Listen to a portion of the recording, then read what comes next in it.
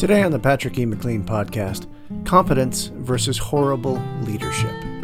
Can a book read us better than we read it?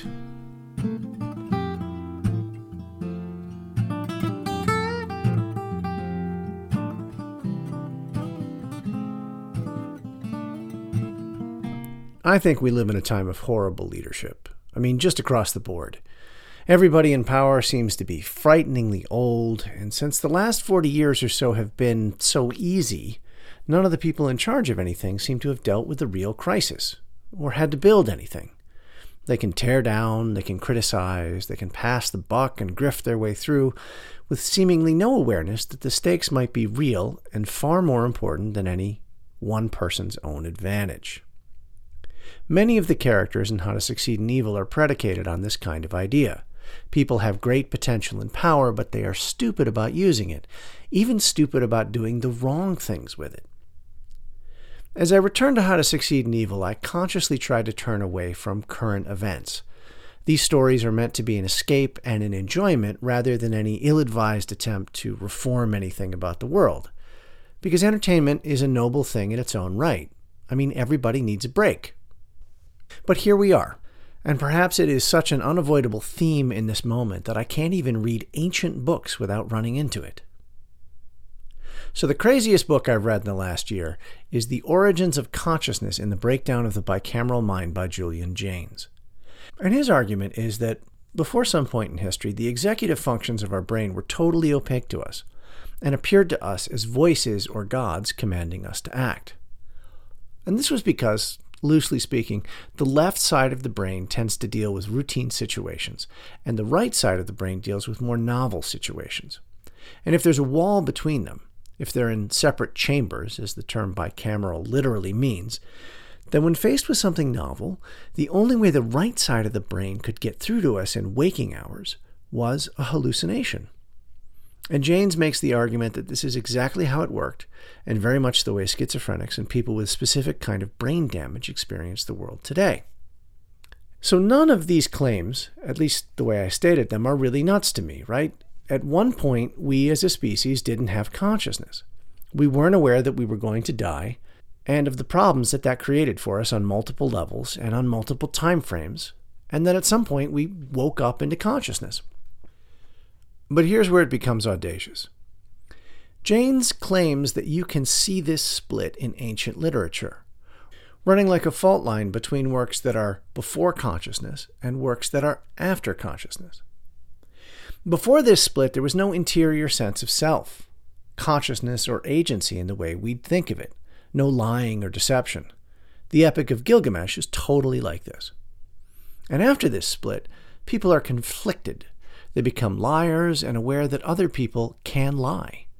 And the nice thing about this theory is that it explains, in the Iliad, why the gods are the primary motive forces.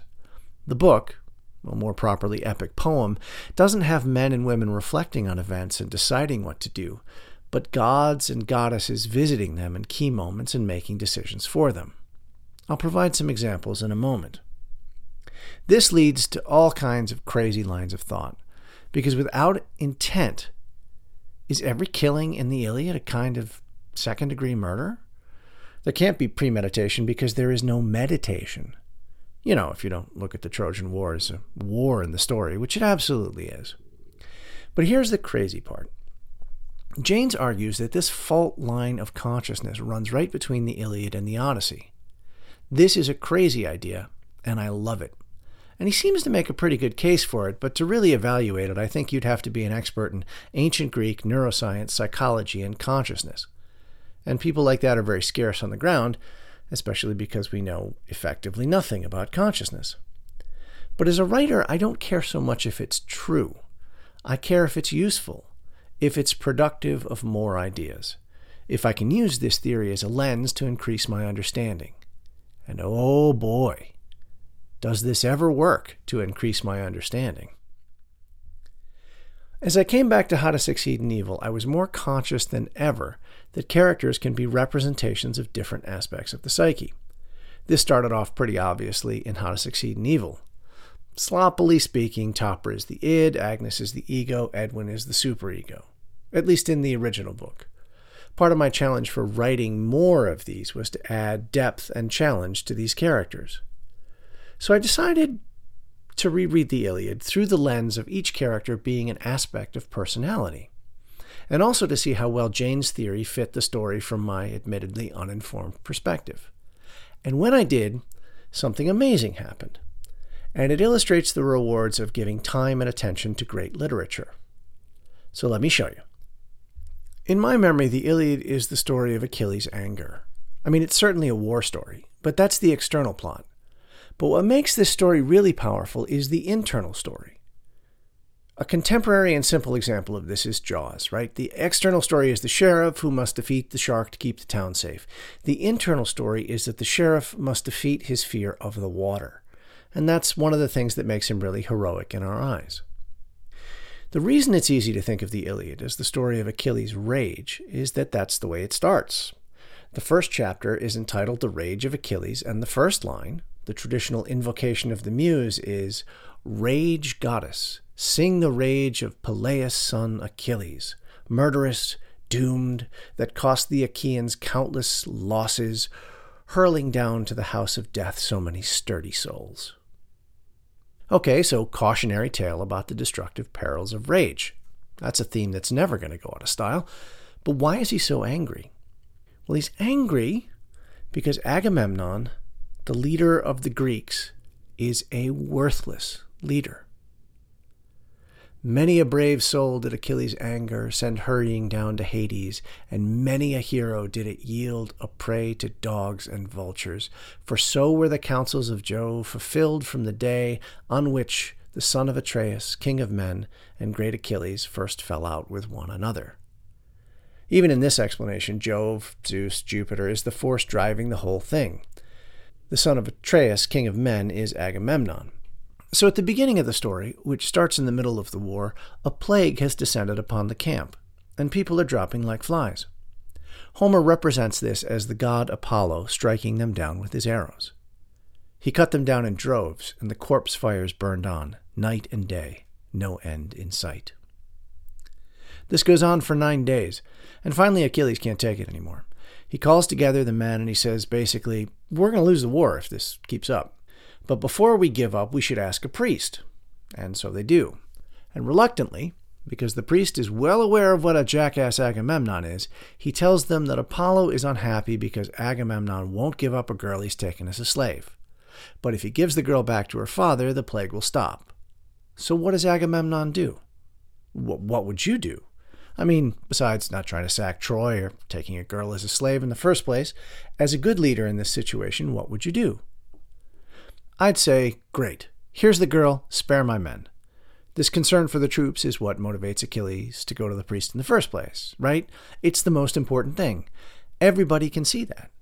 Except for Agamemnon, leader of men, who goes off on the priest, saying, "Seer of misery, never a word that works to my advantage. Always misery warms your heart, your prophecies. Never a word of profit said or brought to pass. Now again your divine God's will for the armies, brooded about as fact, while the deadly archer multiplies our pains, because I refuse that glittering price for the young girl Chryseis. Indeed, I prefer her by far, the girl herself. I want her in mine own house. I rank her higher than Clytemnestra, my wedded wife. She's nothing less in build or breeding, in mind or works of hand." Now, don't get distracted by the fact that the name Clytemnestra sounds like a cross between a venereal disease and a banned food additive. Stay with Agamemnon. Notice how he's bitter, petty, and all about him.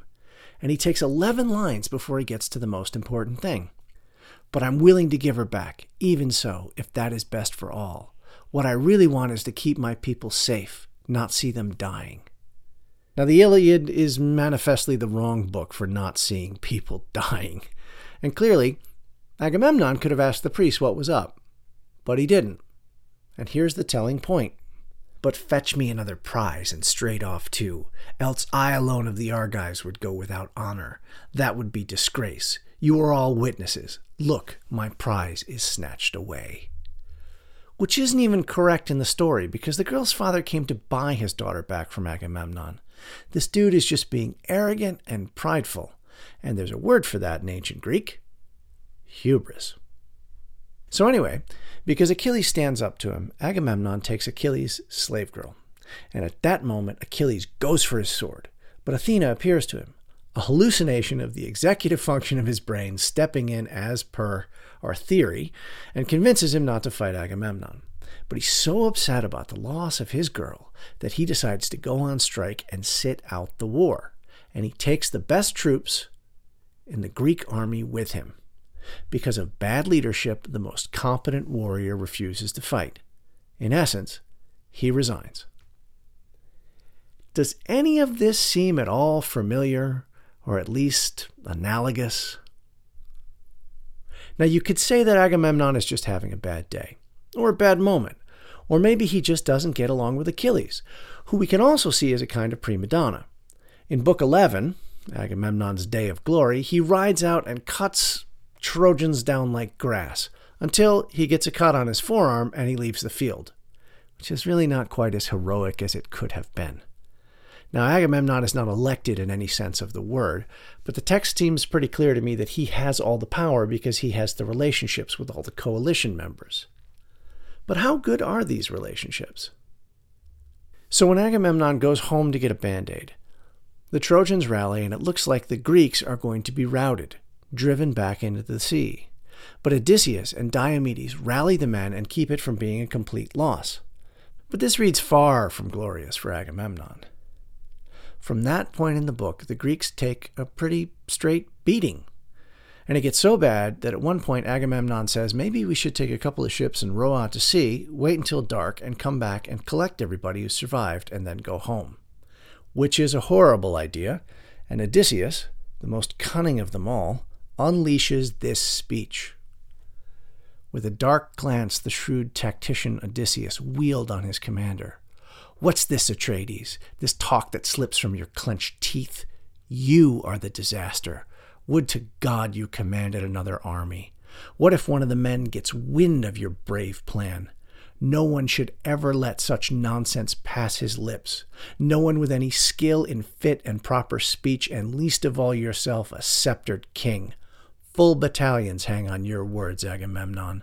Achaean troops will never hold the line, I tell you, not while the long ships are being hauled to sea. They'll look left and look right for where they can run, and they'll fling their lust for battle to the winds. Then, commander of armies, your plan will kill us all." At that, the king of men, Agamemnon, backed down. Yeah, he did. So the war goes on, and it gets worse for the Greeks. All the Greek heroes are knocked out of commission, either dead or wounded, and it looks like the end. But Achilles is still so pissed that he won't help. So Patroclus, Achilles' best friend, goes to him and begs, not for Achilles to re-enter the fray, but for Achilles to lend him his armor so he can lead Achilles' troops, the Myrmidons, who are totally fresh because they've been resting this whole time as well, out into battle. One sharp shock will turn the tide, and everybody is really just terrified of Achilles. But Patroclus, though brave, is no great warrior. Hector rides out and kills him. Achilles goes out and weeps over his friend's dead body. Then at dawn, Achilles' mother, a goddess, brings him a new, even more magnificent suit of armor, hot off Vulcan's forge. Agamemnon finally gives him his girl back. Achilles hops on his chariot, ready to go to war. And there's this little moment where he pats his horses and praises them and reminds them of the lineage they come from and tells them to do a good job. It's human and recognizable, the kind of thing you'd see in a cowboy movie. Except that one of the horses turns around and talks back to him, saying basically, "Man, I'm going to do my best, but you better get right with the fact that you're going to die on this windy plain of Troy." It couldn't be any weirder if Hunter S. Thompson wrote it. And Achilles, because he's such a badass, says, "Don't waste your breath. I know, I am destined to die here, far from my dear father, far from mother, but all the same I will never stop till I drive the Trojans to their bloody fill of war." And then he yells, "Yeah!" and whips the horse into action and goes off to kill, well, lots and lots of people. Now, before we get to the climax, it's important to recognize how out of control this war gets. Diomedes, a Greek, tries to kill love. He wounds a goddess, Aphrodite. Like, I understand heartbreak and I understand anger, but I've never wanted to kill love itself. And then Diomedes turns right around and spears the god of war through the stomach, forcing him to leave the field. And as much of a badass as Diomedes is, he's still not the fiercest warrior in the story. That's Achilles, who now uncorks his entire can of whoop-ass. Ultimately, he kills Hector, the Trojans' most valiant warrior, and drags his corpse around the city behind his chariot. The war doesn't end in the Iliad. The book ends with Hector's funeral, but the feeling among the Trojans is that all is lost. That great stuff about the Trojan horse we actually get from Virgil, a Roman poet who wrote much later in the Aeneid. So with all of that as explanation, and forgive me if I got a little carried away there, but it's a great story, let me finally get to my point and bring this whole thing home. A great work of art can be read many different ways, and all of them are profitable. That's what makes the canon the canon. The works are deep, almost beyond belief. To me, it appears that the modern-day humanities have abandoned this understanding in the pursuit of social justice. And it's not that the impulse towards justice is wrong, it's just that they've thrown the baby out with the bathwater. Of course, there is the crass stupidity of dismissing Homer as an old dead white guy. Homer was, at best, just the guy who wrote the story down, but he seems to be a representation of a very long tradition of oral poets who came from a culture that is totally alien to ours. And if you believe Julian Jaynes, not even for much of their history possessing what we think of as interior consciousness. But this very alien quality and the unbelievable intellectual flourishing of Greece before the Peloponnesian War is what makes this culture worth studying, because they were human and brilliant and highly successful, but totally different from us. It's like the benefits of travel. I don't think people are fundamentally different anywhere you go. But if you only stay in one place or culture, what you think of as fundamentally human is very narrow. But the farther you range in your travels and your reading, the more of what is really, truly, fundamentally important and beautiful about being human is revealed. So here's what I take from my last psychological reading of the Iliad. Agamemnon is a venial and corrupt leader. Achilles is the height of competence, but because of the corruption of the political structure, he refuses to play the game. And what's more, he's absolutely right about the leadership being terrible. There are other competent actors, more responsible and mature actors among the Greeks, Diomedes, Odysseus, and others, who stay in the game. But ultimately, the only way to victory, a victory that can't be had without paying a terrible price, is for everybody to get over themselves, put their egos aside, and do their best. The Iliad is not at all romantic about war. Everybody suffers and loses horribly. It reads quite fatalistically to me. Wars happen because the gods toy with us. And whenever you might think of Julian Jaynes' theory of the development of consciousness, I bet that when you're in a war, that's exactly what it feels like. The gods are toying with you.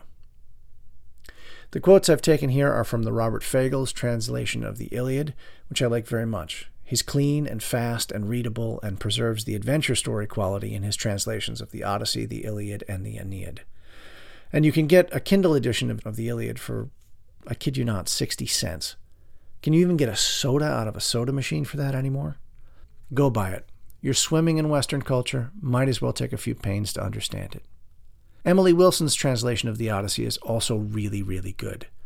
She's working on a translation of the Iliad, but if you have the impulse to dip into the Iliad, maybe don't wait. Because to me, right now, it feels like the gods are toying with all of us, all the time.